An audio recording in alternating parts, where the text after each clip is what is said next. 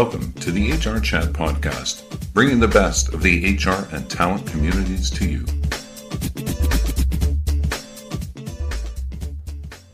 According to the World Health Organization, burnout results from chronic workplace stress that has not been successfully managed.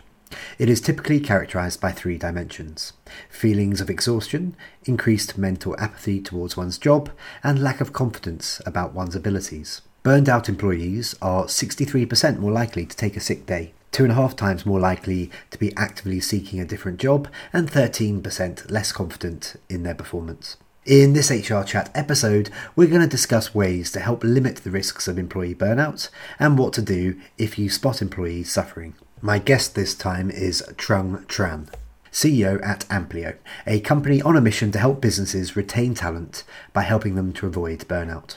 Trung has spent his career in Silicon Valley working for companies such as HP and Intel. He worked on the development of 72 products worth $2.2 billion.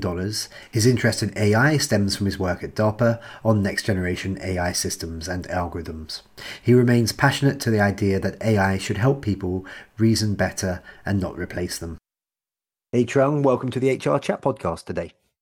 Well, thank you for having me. I appreciate it. So, Trung, beyond my wee introduction there, why don't you take a minute or so and introduce yourself to our listeners? Sure. I went to the Air Force Academy. I spent about 5 years in the U.S. military, and the Air Force specifically. I spent the next 17 years in Silicon Valley, building 72 products worth $2.2 billion in revenue.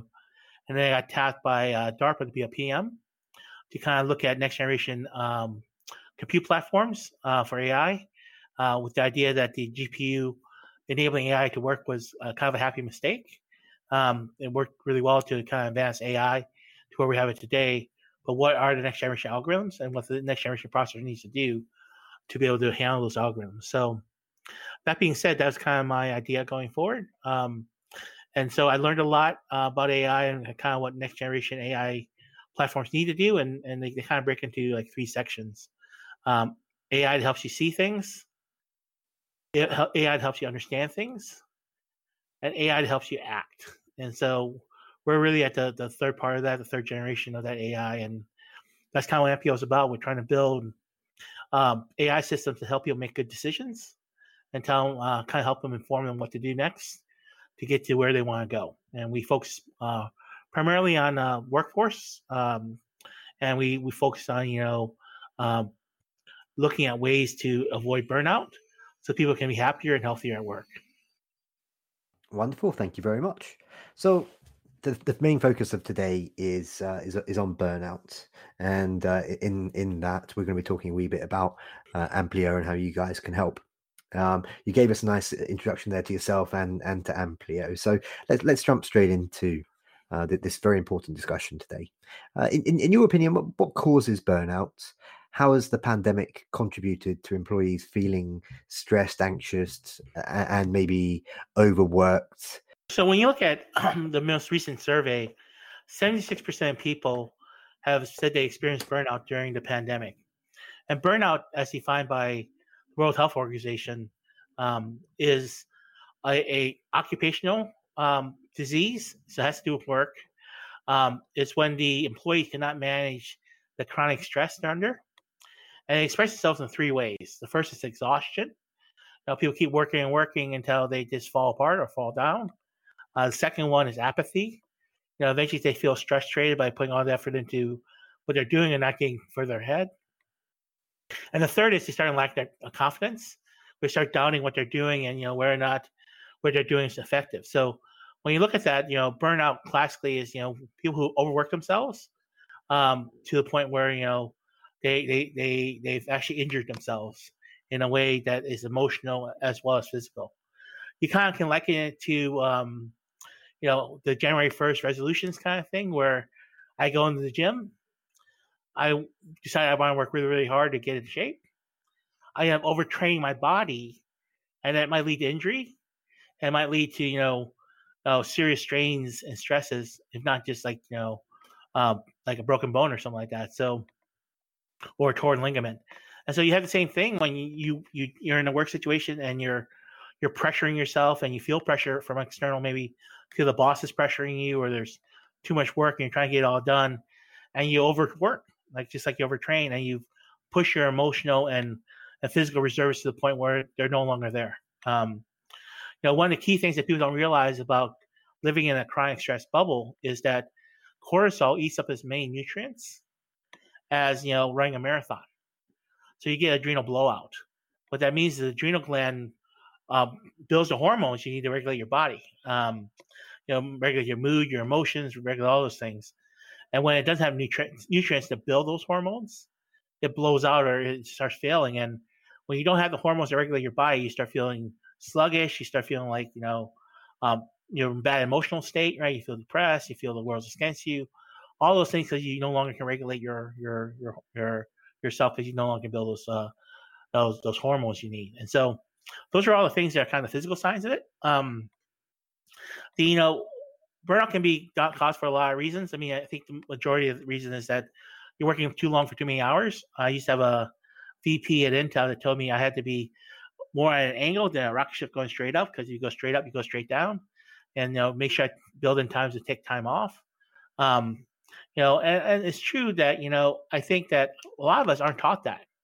A lot of us are taught that work hard as you can, and then you'll perform your best. But if you keep working without a break, then eventually something pays the price. And so first thing is exhaustion. I think there's some amount of frustration with a company that results from that. Like if you like I said feel like you're overworked because too much is put on your plate, or there's too much pressure from management, there's things that the organization needs to do as well to kind of help alleviate that as you try to cope with that stress and kind of ease you off a little bit, maybe give you a down day. You see that in the military a lot. When people are in combat for a long time, they're cycled off and give them a break because you can't just deal with that trauma and that stress for that long. Finally, when you're stressed and when you can't sleep and when you're exhausted, you're going to make mistakes. And then you start questioning yourself, am I really good enough to do these things? And a lot of times that causes people to lose the joy in the job. Like, if you spend your whole life dreaming of being a financial analyst in Wall Street, being a trader, and trading stocks, you go in Wall Street, you work the first couple of years in Wall Street, and you're just exhausted, and you no longer feel the joy in what you're doing. You don't feel like you can even do the job anymore, and you decide to do something completely different. And that's really kind of symptom of it when you're so exhausted, you don't know if you're doing a good job anymore. You don't feel like you're contributing. This is why burnout kind of leads a lot of people to question their careers, and then definitely question their job, and they actually leave. 38% of skilled workers now, skilled knowledge workers, are thinking about quitting their jobs because of the pandemic. And of the 38%, 66% are really seriously looking. And so now you're looking at a lot of people are dissatisfied.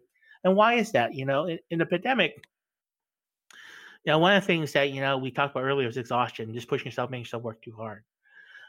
People forget about the fact that a commute breaks up your day. If you commute to work, that's the start of your day. When you commute home, that's the end of your day. You may have childcare concerns. You may have just traffic concerns that you leave office at a certain time. But the key thing is you leave the office, right? You may log on back later at night, but that's generally a shorter period of time. But, when you look at working from home, that day is not capped. It's not capped between the two commutes you have, right? Your evening commute and your morning commute. I can basically start work anytime in the morning, and I can work for as long as I want because there's no reason for me to stop, right? And so a lot of times in the pandemic, people are working themselves to exhaustion because they're much more productive, is what people say during the pandemic. But it's mostly because they don't know when to stop working. There's no water cooler break or anything like that. You just keep working. The second reason why I think the pandemic has really affected people, Paychex did a survey that said that 40% of the people during the pandemic experienced emotional, performance, and attitude problems. And it's because you're alone. There's something to be said when you work with the team and you share a burden and share a goal, and that you feel like you're part of something special, that everyone else is working as hard as you are, right, to meet that goal.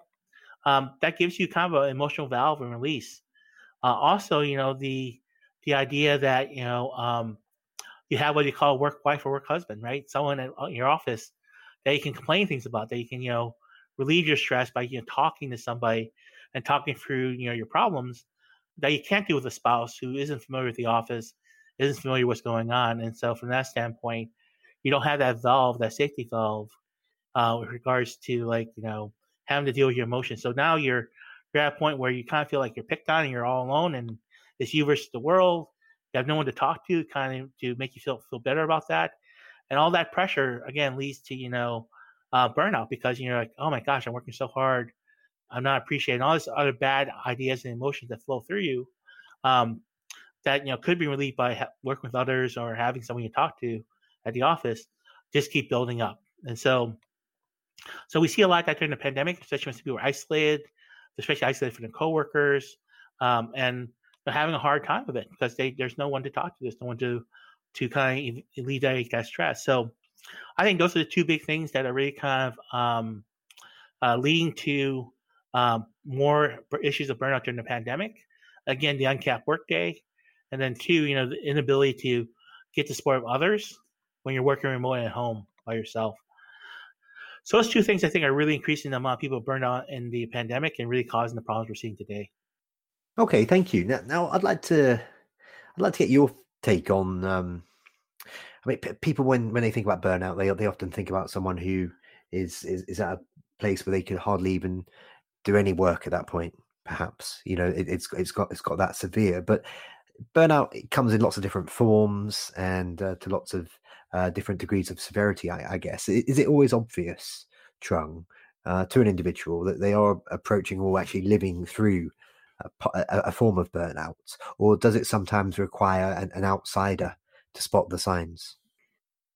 Yeah, honestly, the problem with us, there's two problems, right? First, there's stigmatism of mental health, so people don't want to think they have any kind of emotional issue, so they deny that to themselves. And two, people generally don't listen to their body and how tired they are, right? Especially if you're caught up in something you enjoy. That's the problem with gamers when they game all night or game multiple weeks. They're all burnt out, but they're so into what they're trying to do, they don't really think about it. And you always need that mother figure that comes in and tells you to go to bed or tells you to go eat and those kind of things. And so in that case, I think a lot of people just don't know they're burnt out. They're not aware of it, or they're in denial. And that's the problem they face today. Okay, thank you very much. I went through a period about 9 months ago where we got a PlayStation, and I was always playing Grand Theft Auto all the time. It was awesome, but it can take over. Okay, so let's talk a bit more about Amplio then. You and I have just met. Imagine you and I have just met for the first time, and we're at one of those networking events where we each have a minute to tell the other person a bit about what they do, what their company gets up to. So here's my question for you in our little networking environment. What role does Amplio play to try and help combat potential or actual burnout? The meaning of the word Amplio is amplify in Latin. And what we do is we amplify the body signals so that you're more aware of what's going on. And we help you understand those signals. So when you look at mind-body connection, there's changes in your biometric as well as your psychometric data that indicate you're having a problem. And you're starting to go through something called burnout. We amplify those signals and we help you interpret and understand them so that you can see prima facie, real objective evidence that, hey, I have a problem and I need to cut back. Now, my next question here, I'd like you to take a couple of minutes, maybe a little bit more if you'd like, because I think a lot of people could learn a lot of things from it. So Amplio claims to collect both subjective and objective data to yield the best results. In combination with interactive surveys, your team uses devices such as the Garmin Watch, Whoop Band, Google Fitbit, and the Emotive headset to gather psychological data and physiological data too. What has been the response from employees, Trung, when it comes to being asked to wear such monitoring devices? Are they okay with it? Do you ever get any pushback? Tell us more. Yeah, so I think there's always this question of privacy, right? When you look at measuring things like heart rate variation, and those kind of things, we use these devices to go do that. We don't use any GPS data or anything that co-locates or figures out geolocates where you are. So we're actually trying to understand what your body is telling you about yourself. We try to, again, amplify that. And so From our standpoint, is this a relationship between you and us? Is all the data that we use to generate the model and give you recommendations, suggestions in regards to how to help you with your problem are all based on your data. So we don't do any comparisons. There's no reason for us to mix your data with anyone else's data. It's all very contained and siloed so that our recommendations are based on you and what works for you and what doesn't work for you. And that's the key thing. I mean, collecting data is one thing. I think people get kind of caught up in that a lot, and a lot of people like collecting data and they use it for other means. My idea of AI is not to collect data for the sake of collecting data or use it for marketing purposes. My idea of AI is to help you understand that data, actually have you use it. I think, too often tech companies tell you that you're too stupid to use your data, and they'll tell you what to do or what to think. I think that like the church in the Middle Ages, right? They had the Bible, and you were too stupid to read it, and so they'll interpret it for you. At any time an organization has control of the truth, it's very, very dangerous. And so my idea is that we're collecting all this data on you anyway, and we want you to understand it. We want to help interpret it for you, help you understand if you're having a problem, and then more importantly, we need to help you kind of fix those problems and kind of figure out how to get around some of the issues you have. And that's the key thing that we're definitely trying to do. Ampio is try to enable you or unlock your potential by helping you understand the information about you, understand what your body is saying, so you can make the right decision. And that's kind of the key to what we're doing. And you look at that, the employer doesn't get the data, the employer doesn't understand any of this stuff. The employer just sees that you're managing yourself better, you're healthier, and you're more productive. And I think that's a win-win for both people. Yeah, it's a nice mission. Just like you said there, you're trying to make people feel happy, feel supported, and from that they'll be productive and full members of the team. How important do you think it is then for employees to feel supported by their companies through initiatives like using Amplio? So it's not just about their professional development, Trung, but it's about maintaining their mental health and their well-being. I think the pandemic especially has kind of emphasized the idea that mental health is important. When you're a knowledge worker, you're not doing a ton of stuff physical, and so your mental emotional health is probably the biggest thing that affects how you perform. Back in the day when you were a smith and you had to go hammer a nail or hammer a sword, your physical body and its limitations are what you had to worry about. No one really thinks about their emotional and mental capabilities. I had a friend whose husband is a firefighter and shot himself because he had undiagnosed bipolar, right? And so, from that standpoint, we really need to get to the point that people are not just what they do. People are what they're capable of doing. Their potential has to do with their mental and emotional state. And that's kind of thing that employers have to look at. And it's not just me that thinks that. Paychex, again, the same Paychex survey said that, 60% of employees are looking for mental health benefits from their employer, something to help them through these times. And then among millennials, 80% will prioritize it number one in the next job search. And so from that standpoint, it's not only do I think that companies need to look at people holistically to make sure they can perform and keep performing, especially if they're remote, right? Where it's harder to keep tabs of what they're doing. But I think employees are asking for that too. I think when employees are asking that strongly for help, companies have to step in and provide these benefits to help people understand their emotional and physical state, understand what to do to manage it, right? And not just, make sure people clock in at a certain time or pay them a certain amount of money. Because if they burn out or if they, have emotional problems, you're not going to get any kind of productivity out of your employees. In terms of lost revenue and productivity, I don't know if you're able to quantify that in terms of number of hours and so on. What are some of the costs to employers of having burned out employees? Well, they're quite a bit. The key thing that you have to think about, right, is one, there's a huge cost when people leave the team, right? So we have a lot of retention problems.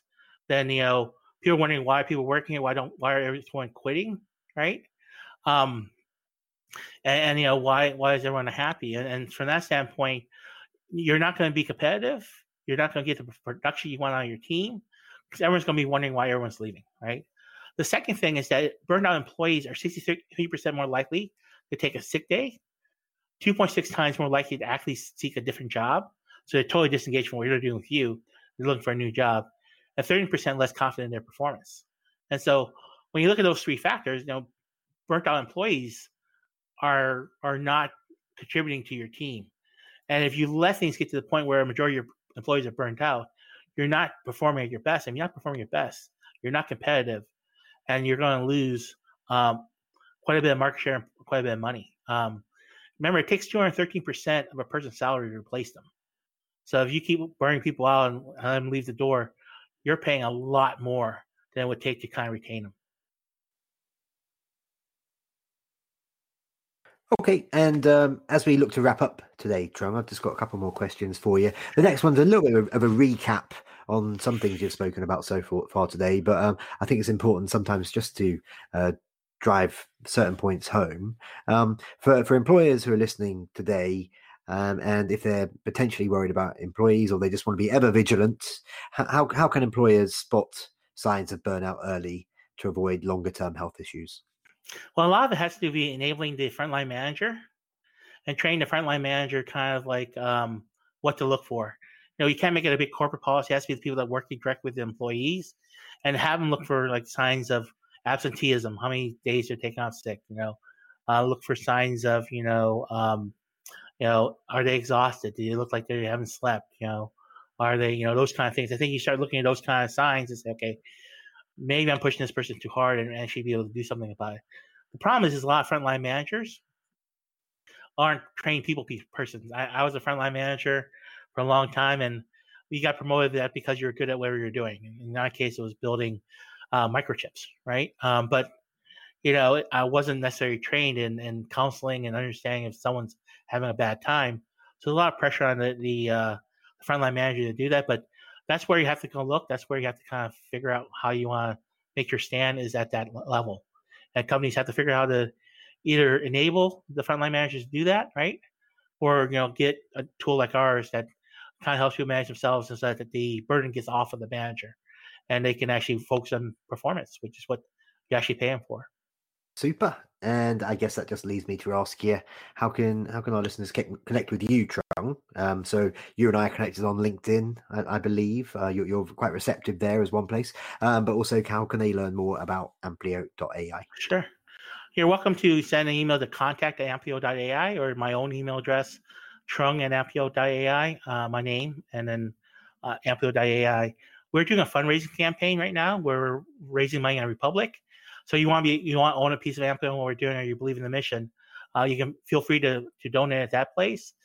It's only $100. So if you want to be part of Amplio, that's another way to do it.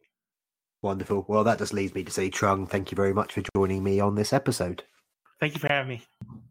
And listeners, as always, until next time, happy working. Yeah, I guess we ran a little bit over. Thank you for listening to the HR Chat Podcast, brought to you by the HR Gazette.